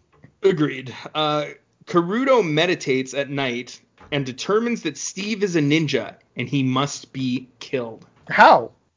Because you can see he has a flashback of watching him pick up that arrow off the ground, and he's like, only ninjas. No arrows. Only ninjas, no arrows like that. Only a true ninja could pick up something off the ground like that. Steve awakens in his bed and has Japanese sai pinned above his headboards. That's how you know he's in Japanese stuff. Yeah, he loves Japanese weaponry. Also sleeps with every single light in his whole house on. Yes, everything's very bright. Also, he has those shitty tubular pillows that you'll find in like a hotel lobby where they like put those out so you won't sit on the couches for very long. Yeah, I was gonna point those out, but I thought that I was being too detail oriented. But I'm glad you pointed them out. Dude, that's insane. Yeah. No, these are crazy. Sleep on those? He sleeps on those with. Now that I'm thinking about it, I think my grandma had those in her family room where nobody ever sat. Exactly. That's why you put them there. It's like a barrier for your back. It's super uncomfortable. So Steve investigates a noise outside in pitch black darkness. Mm-hmm. Can't reiterate that enough. I can't see shit. Literally all I can see in this scene is Steve is wearing light gray sweatpants. I can see that and his white arms because he's wearing a sleeveless shirt. That's literally all I see in this whole scene. Yeah. Like they must have filmed this the first time and been like, we can't see anything. You got to wear something different. Well, it's funny because you can see that they like pick up that they were wrong, like that they shot this wrong because like toward the end they just shine a light on him. Yeah. In the middle of darkness. Halfway through, after he gives Karuto some pocket sand. It was pocket cocaine. Yeah. Which he just keeps in his sweatpants next to his bed. Right. So he's attacked by a mysterious unseen figure until Steve tosses the cocaine on him, revealing that it's Karuto. They fight, but are suddenly this is actually my favorite scene. I know I said that before. This is my favorite scene. So they fight, but are suddenly interrupted by Kevin. They exchange an awkward moment as Steve can't explain why Kevin would be there at this time of night. And Karuto doesn't want to know the answer, so he just vanishes. Like, whoa, guys. I'm not here to judge. He just throws an explosion out there. He's out of there. The world's brightest explosion bomb. Like, it like lights up Ron Marchini like a flash on a camera. Yeah. He vanishes in the explosion. Yep. Wouldn't they know that? So this is nighttime. Nobody seems to know or care that the captain is dead at this point. Right. Yeah. They don't know. Right. They don't. Or if they know, they don't care. Right. I feel like the captain would have said, "Hey, I'm going to go investigate this." They should know the captain is dead, basically. They should. Yeah. So word should have gotten out because it happened during the day. Yeah, and it's nighttime now because Ron Marchini, which you wouldn't know from the inside of Ron Marchini's house because it's bright like it's the middle of the day. Super duper bright, yeah. So then I say Kevin whines at Steve and tells him to come back to bed. Yeah, he's like, come on, honey, you're all worked up. Man, it's cold out, honey. Come on. Yes, you're fighting a ninja in the dark. Yes. The ninja can wait until tomorrow. Let's get you back to bed, honey. Get you back to bed. Dr. Anderson asks Dr. Andrews for a progress report. Actually, this is another great scene. I don't know. I keep finding my favorite scene over and over again. Dr. Anderson asks Dr. Andrews for a progress report on his experiments, which apparently mostly involved smoking colored test tubes and beakers. And just like putting things in and like looking at the different colors. Like at one point he just picks up a test tube and like looks at the bottom and is like, okay, looking good. Looking good. So He looks like a middle school science teacher, like wandering around the classroom, making sure nobody's blowing their hand off. Like that's what he looks like in this scene. Like he's just like, wait, let me see this. What'd you put in here? Okay, you're good. Okay. Okay, you're fine. Dr. Andrews says he'll need 2 to 3 more days, and Dr. Anderson says that's all he's gonna get. Yeah, great. That's all he needed. Yeah, that's all I need. Cool. Thanks, man. Well, you're only gonna get 2 to 3 days. Like, okay. You're gonna get exactly the amount of time that you need. 2 to 3 days. Then Anderson asks another scientist how everything's shaking out, and he says fine, just fine. And Anderson looks pleased. He's pretty content with that, and he walks off. Good. What is the experiment? I don't know. A guy gets cut open. There's beakers and test tubes. I don't know how this all comes together. This is just like whoever wrote this just like looked up science on Google.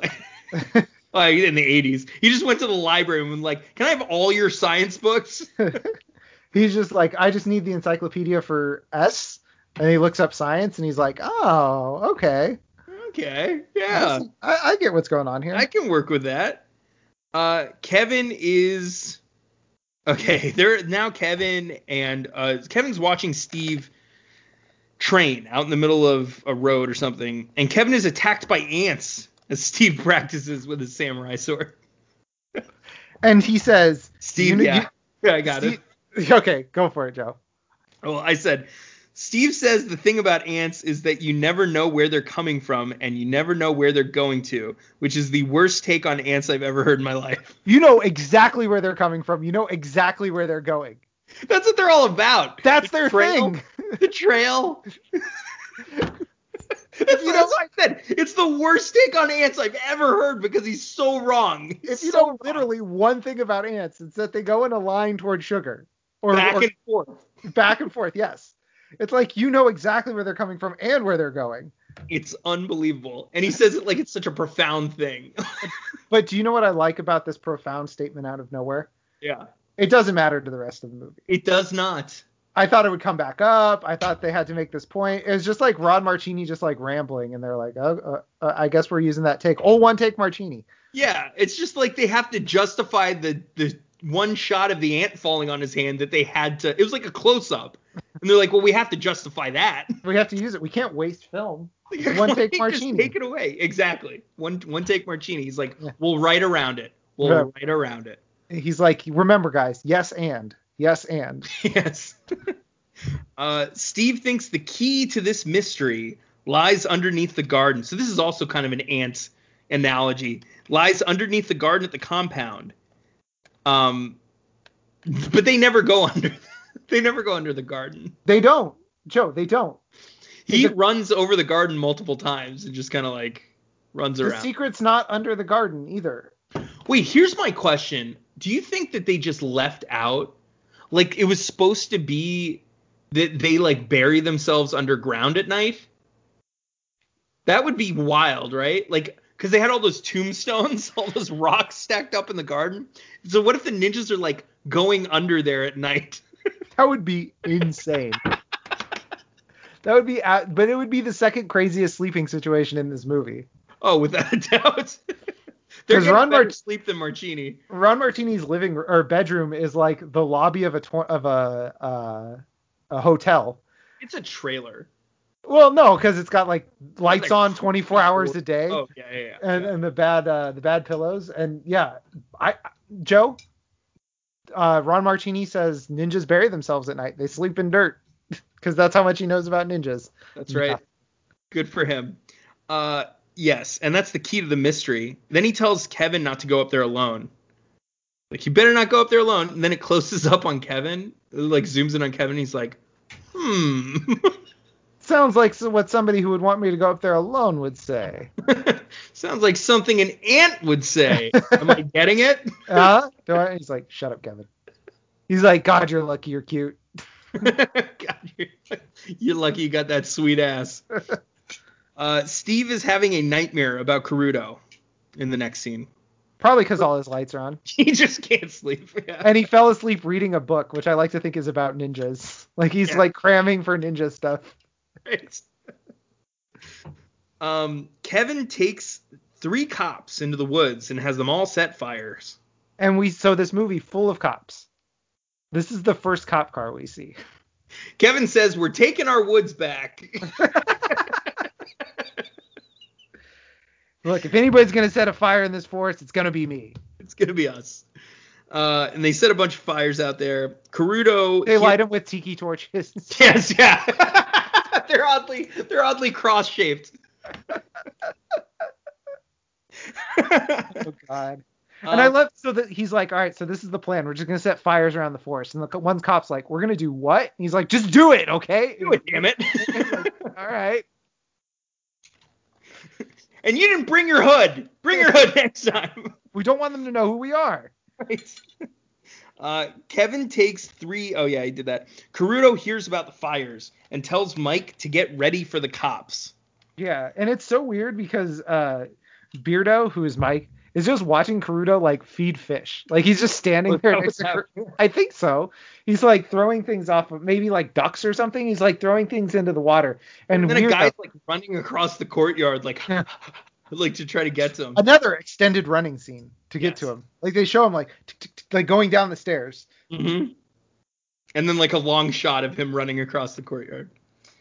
The cops show up at Steve's place. Oh, 2 cops just show up there randomly while he's chopping firewood because he's a manly man. In the world's shortest shorts. And they tell him that Kevin set some fires in the valley.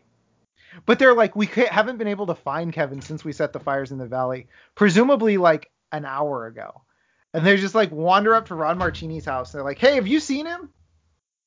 And Steve's like, damn it, I was going to do that first. Yeah. I'm Grandmaster or Grand Wizard. I told you guys to not do anything without me, okay? We need to flush them out. They're like, the ninjas? He's like, yes. Ninjas. The ninjas.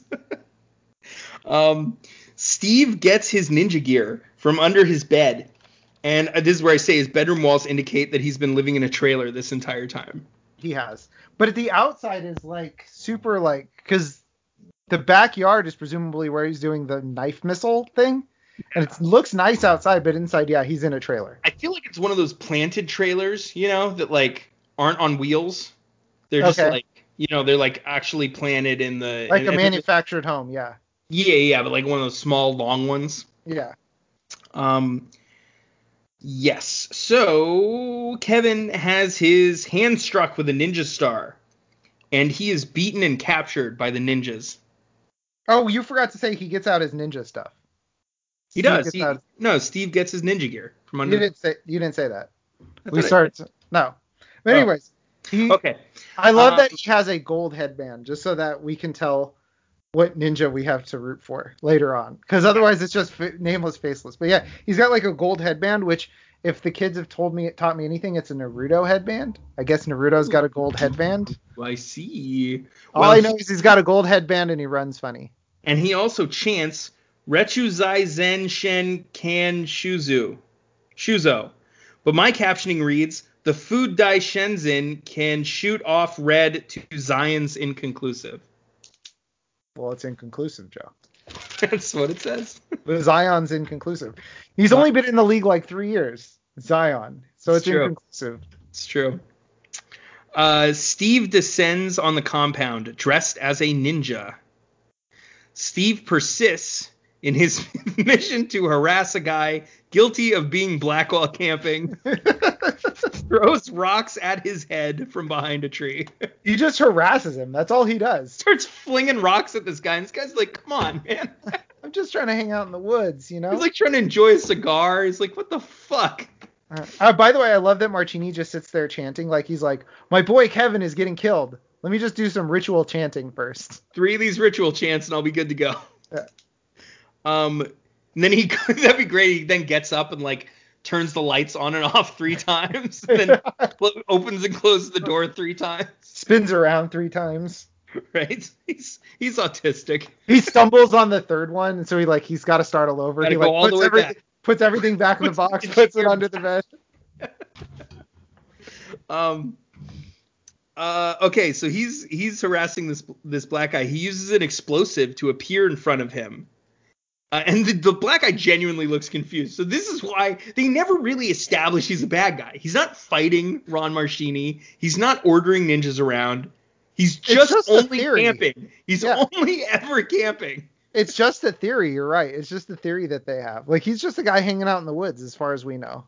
Yeah, who's been there for like a few days now. He is choked to death for this crime, and he bleeds from the mouth.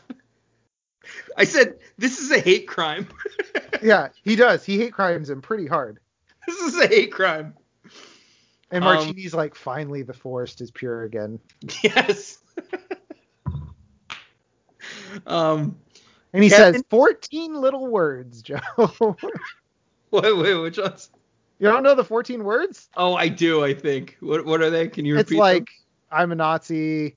It's something about preserving the future of the white race. Nazis love to say it.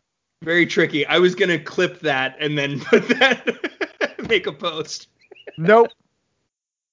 Kevin is hanging over a fire in tattered clothes. He's crucified, Joe. He's being crucified. Yes. He's being crucified. Caruto burns him with a fiery stick on the gut and then cuts Kevin's throat, killing him. Does he cut Kevin's throat? He does usually not. There's some blood when that happens. There is no blood. And he slices his throat open, and he just kind of sags. Just like, yeah.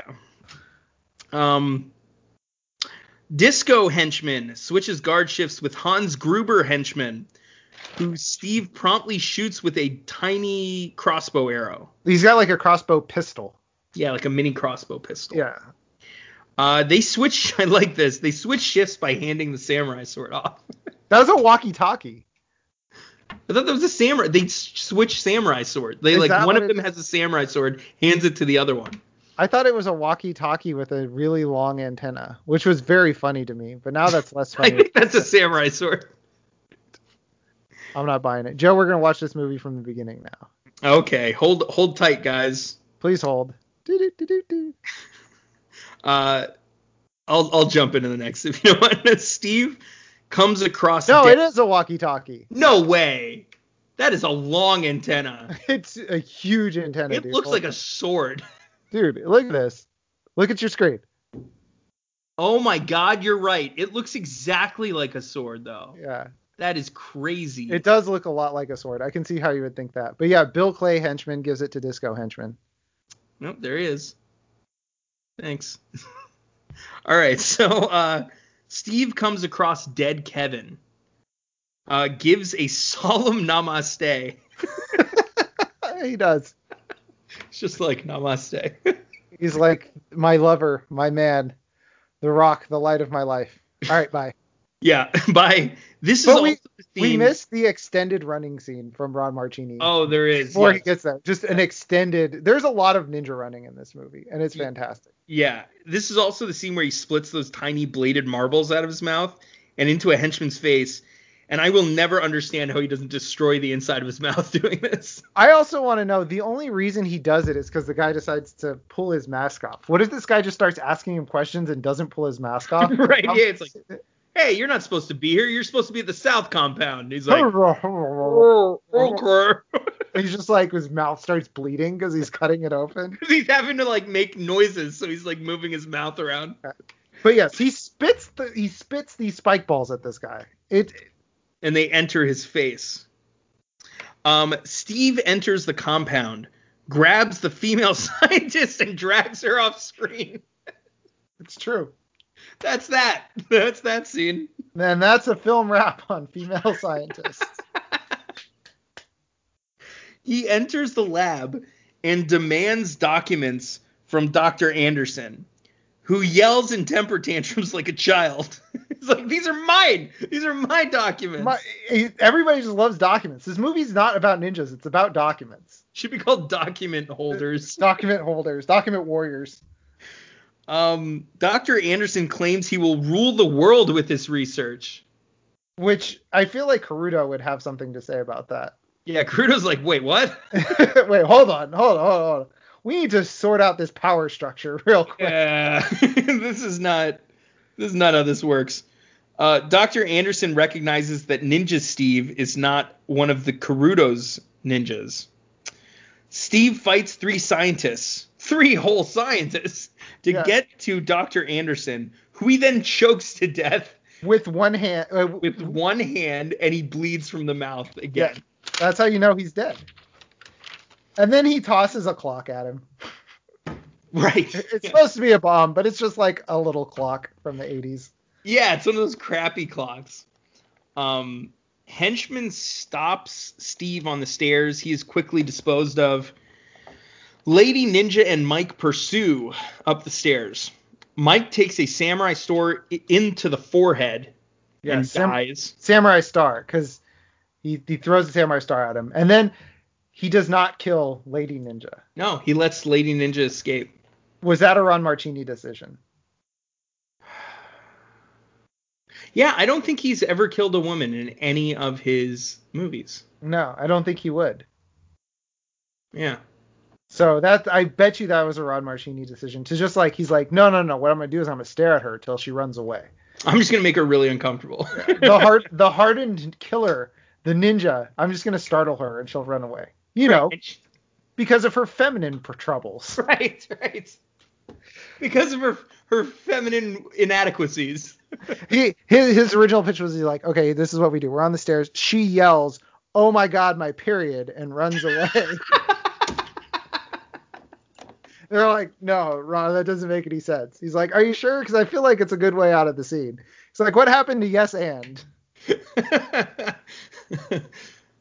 And they tell her this, and then they have to get a new actress. There's like 4 actresses playing the Lady Ninja in this movie. Before he doesn't bring it up. The explosion. Oh, wait.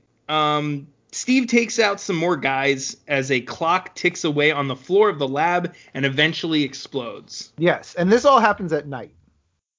Well, this scene is at night. Okay, but the explosion creates a time rift, and Steve suddenly finds himself running through the mountains in daylight. Yes.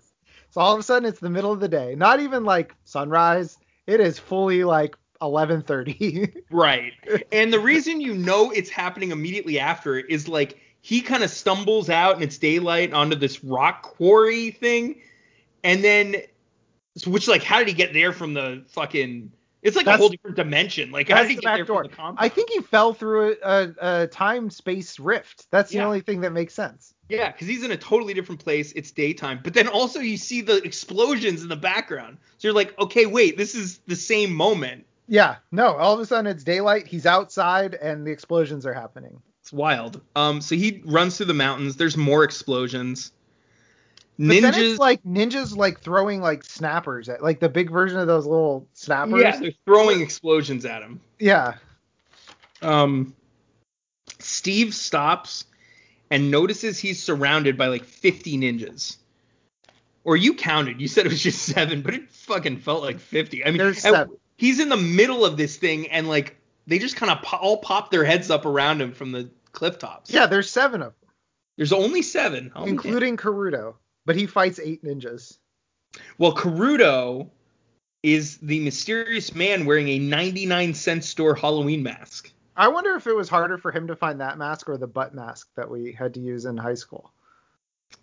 I would say the butt mask. The butt mask was harder. I recall being able to find many a prosthetic ass sex toy, but not a plastic ass mask. Yeah, that was hard. But yeah, all of a sudden he's just wearing this devil mask that doesn't show up anywhere else in this movie. There's no allusion to it. There's no nothing. It's just, he just wears the devil mask. Yeah, it's just something he does now. One of the ninjas has an axe, like a head of an axe that's attached to a chain. Yeah. Swings that around. Steve disarms him and kills him. He like wraps it around his sword and just flings it away from him and then kills him. A guy jumps at Steve, and Steve just stabs him as he jumps. Yeah, that's right. From on high. Yeah. Steve kills some more ninjas, all of whom attack him in alone or in pairs at most. Yeah. Instead of converging on him, they decide to take him one at a time. Yeah, it's the samurai cop. There is these waves of guys. Some of them don't even fight him. The guy that jumps, the guy just comes around a corner and gets murked. Like Yeah. he didn't even know there was fighting. Like he just was like, guys, I gotta go take a squeege. I'll be right back. Oh, shit. Oh no. Also, the final henchman ninja is simply defeated by a series of punches to the chest. He's just like punch, punch. He falls down instead. Joe, it's well known that ninjas are very fragile. They're susceptible in the chest area. To the chestal region. You can cut them open without even using a scalpel. Yeah, it's true. That is very true. Steve, and kill them that way. Steve encounters Devil Mask Ninja. They face off with swords. Steve pulls out his laser disc sized throwing star, throws it and misses. This is like a gigantic throwing. It's a giant like ant trap. It looks like an ant trap with blades. It looks like ant trap. I was gonna say it looks like what are those Roombas? It does. It looks like a Roomba with blades. Yeah. Like what was that show with the robot warriors? Where the guys would like control BattleBots. It's like a Roomba BattleBot. Yeah. That'd be such a crappy BattleBot, like a Roomba with little blades on the side that don't even spin. You have to like throw it. So he throws it and misses, and then Devil Mask weirdly pauses to pray, then reveals himself as Karudo. Steve unmasks himself and reveals himself as Ron Marchini. The whole time he was Ron Marchini? The whole time. He takes off his ninja mask, and then he takes off his clan hood. Yeah. And then it's Ron Marchini. Right. And then he takes off his SS officer's cap.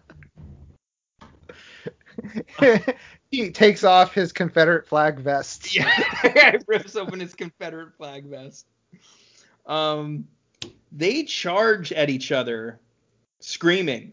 They clash swords. Karudo disarms Steve. Karudo moves in for the kill with Steve's back turned, but Steve uses his senses and uses the sword that's on his back to kill Karudo, which is funny because, like, why is he so... He sees the sword. It's right in front of him. Yeah, it's right in front of him. Why is he so bold to, like, run after him? I really feel like a ninja would have a better sense of self-preservation. Like, you'd be like, this guy who's fighting me is just standing with his back to me. I feel like this is a trap. He's staring at the weapon. It's not like he's got a concealed weapon on him. He just is looking at this sword. Also, they have ninja weapons. He could have thrown a shuriken at him. Easily. Yeah. But no, he gets got. Steve walks away as Karudo falls to the ground dead. Steve is either playing a flute or eating ribs on a large rock as the camera fades to black. The end. And Joe, we end with a guy sitting on the edge of a quarry playing a flute. Mm-hmm. And we begin the movie with the guy sitting on the edge of a quarry playing the flute.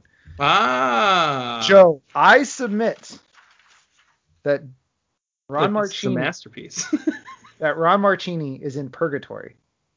Ooh. And he's doomed to live his last day on Earth. He actually got stabbed in the back by Karudo. He's dead. Yeah. He's in purgatory, and he's doomed to live his last day on a loop until he does not get killed by Karudo.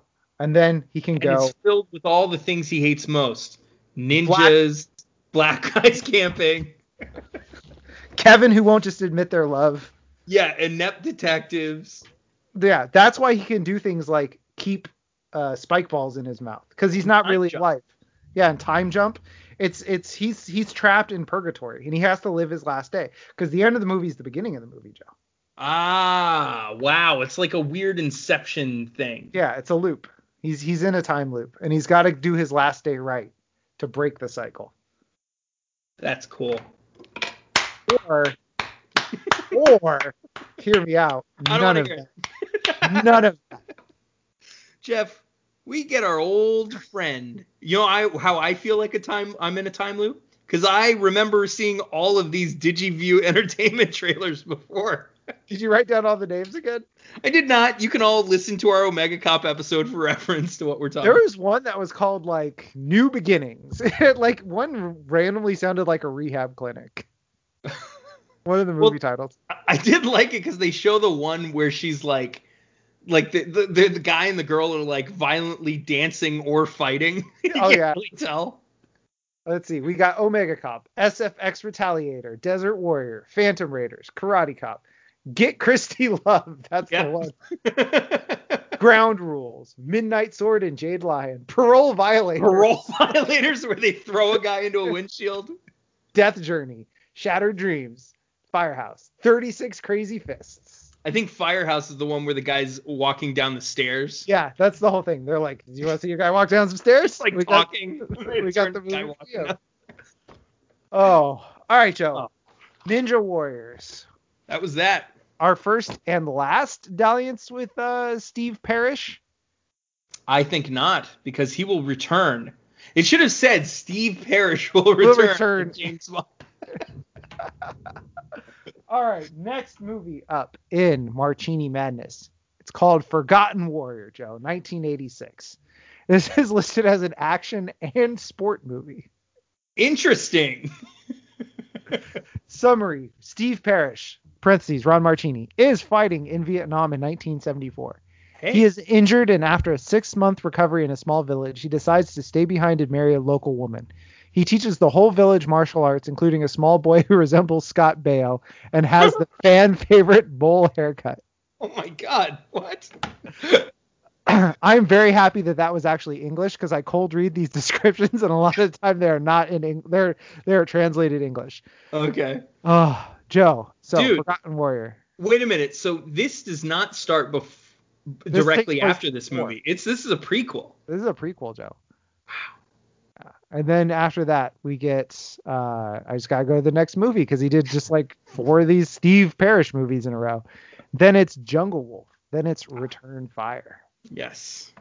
Well, we are all lined up. We are excited. We are in the midst of Ron Marchini Marchini Madness.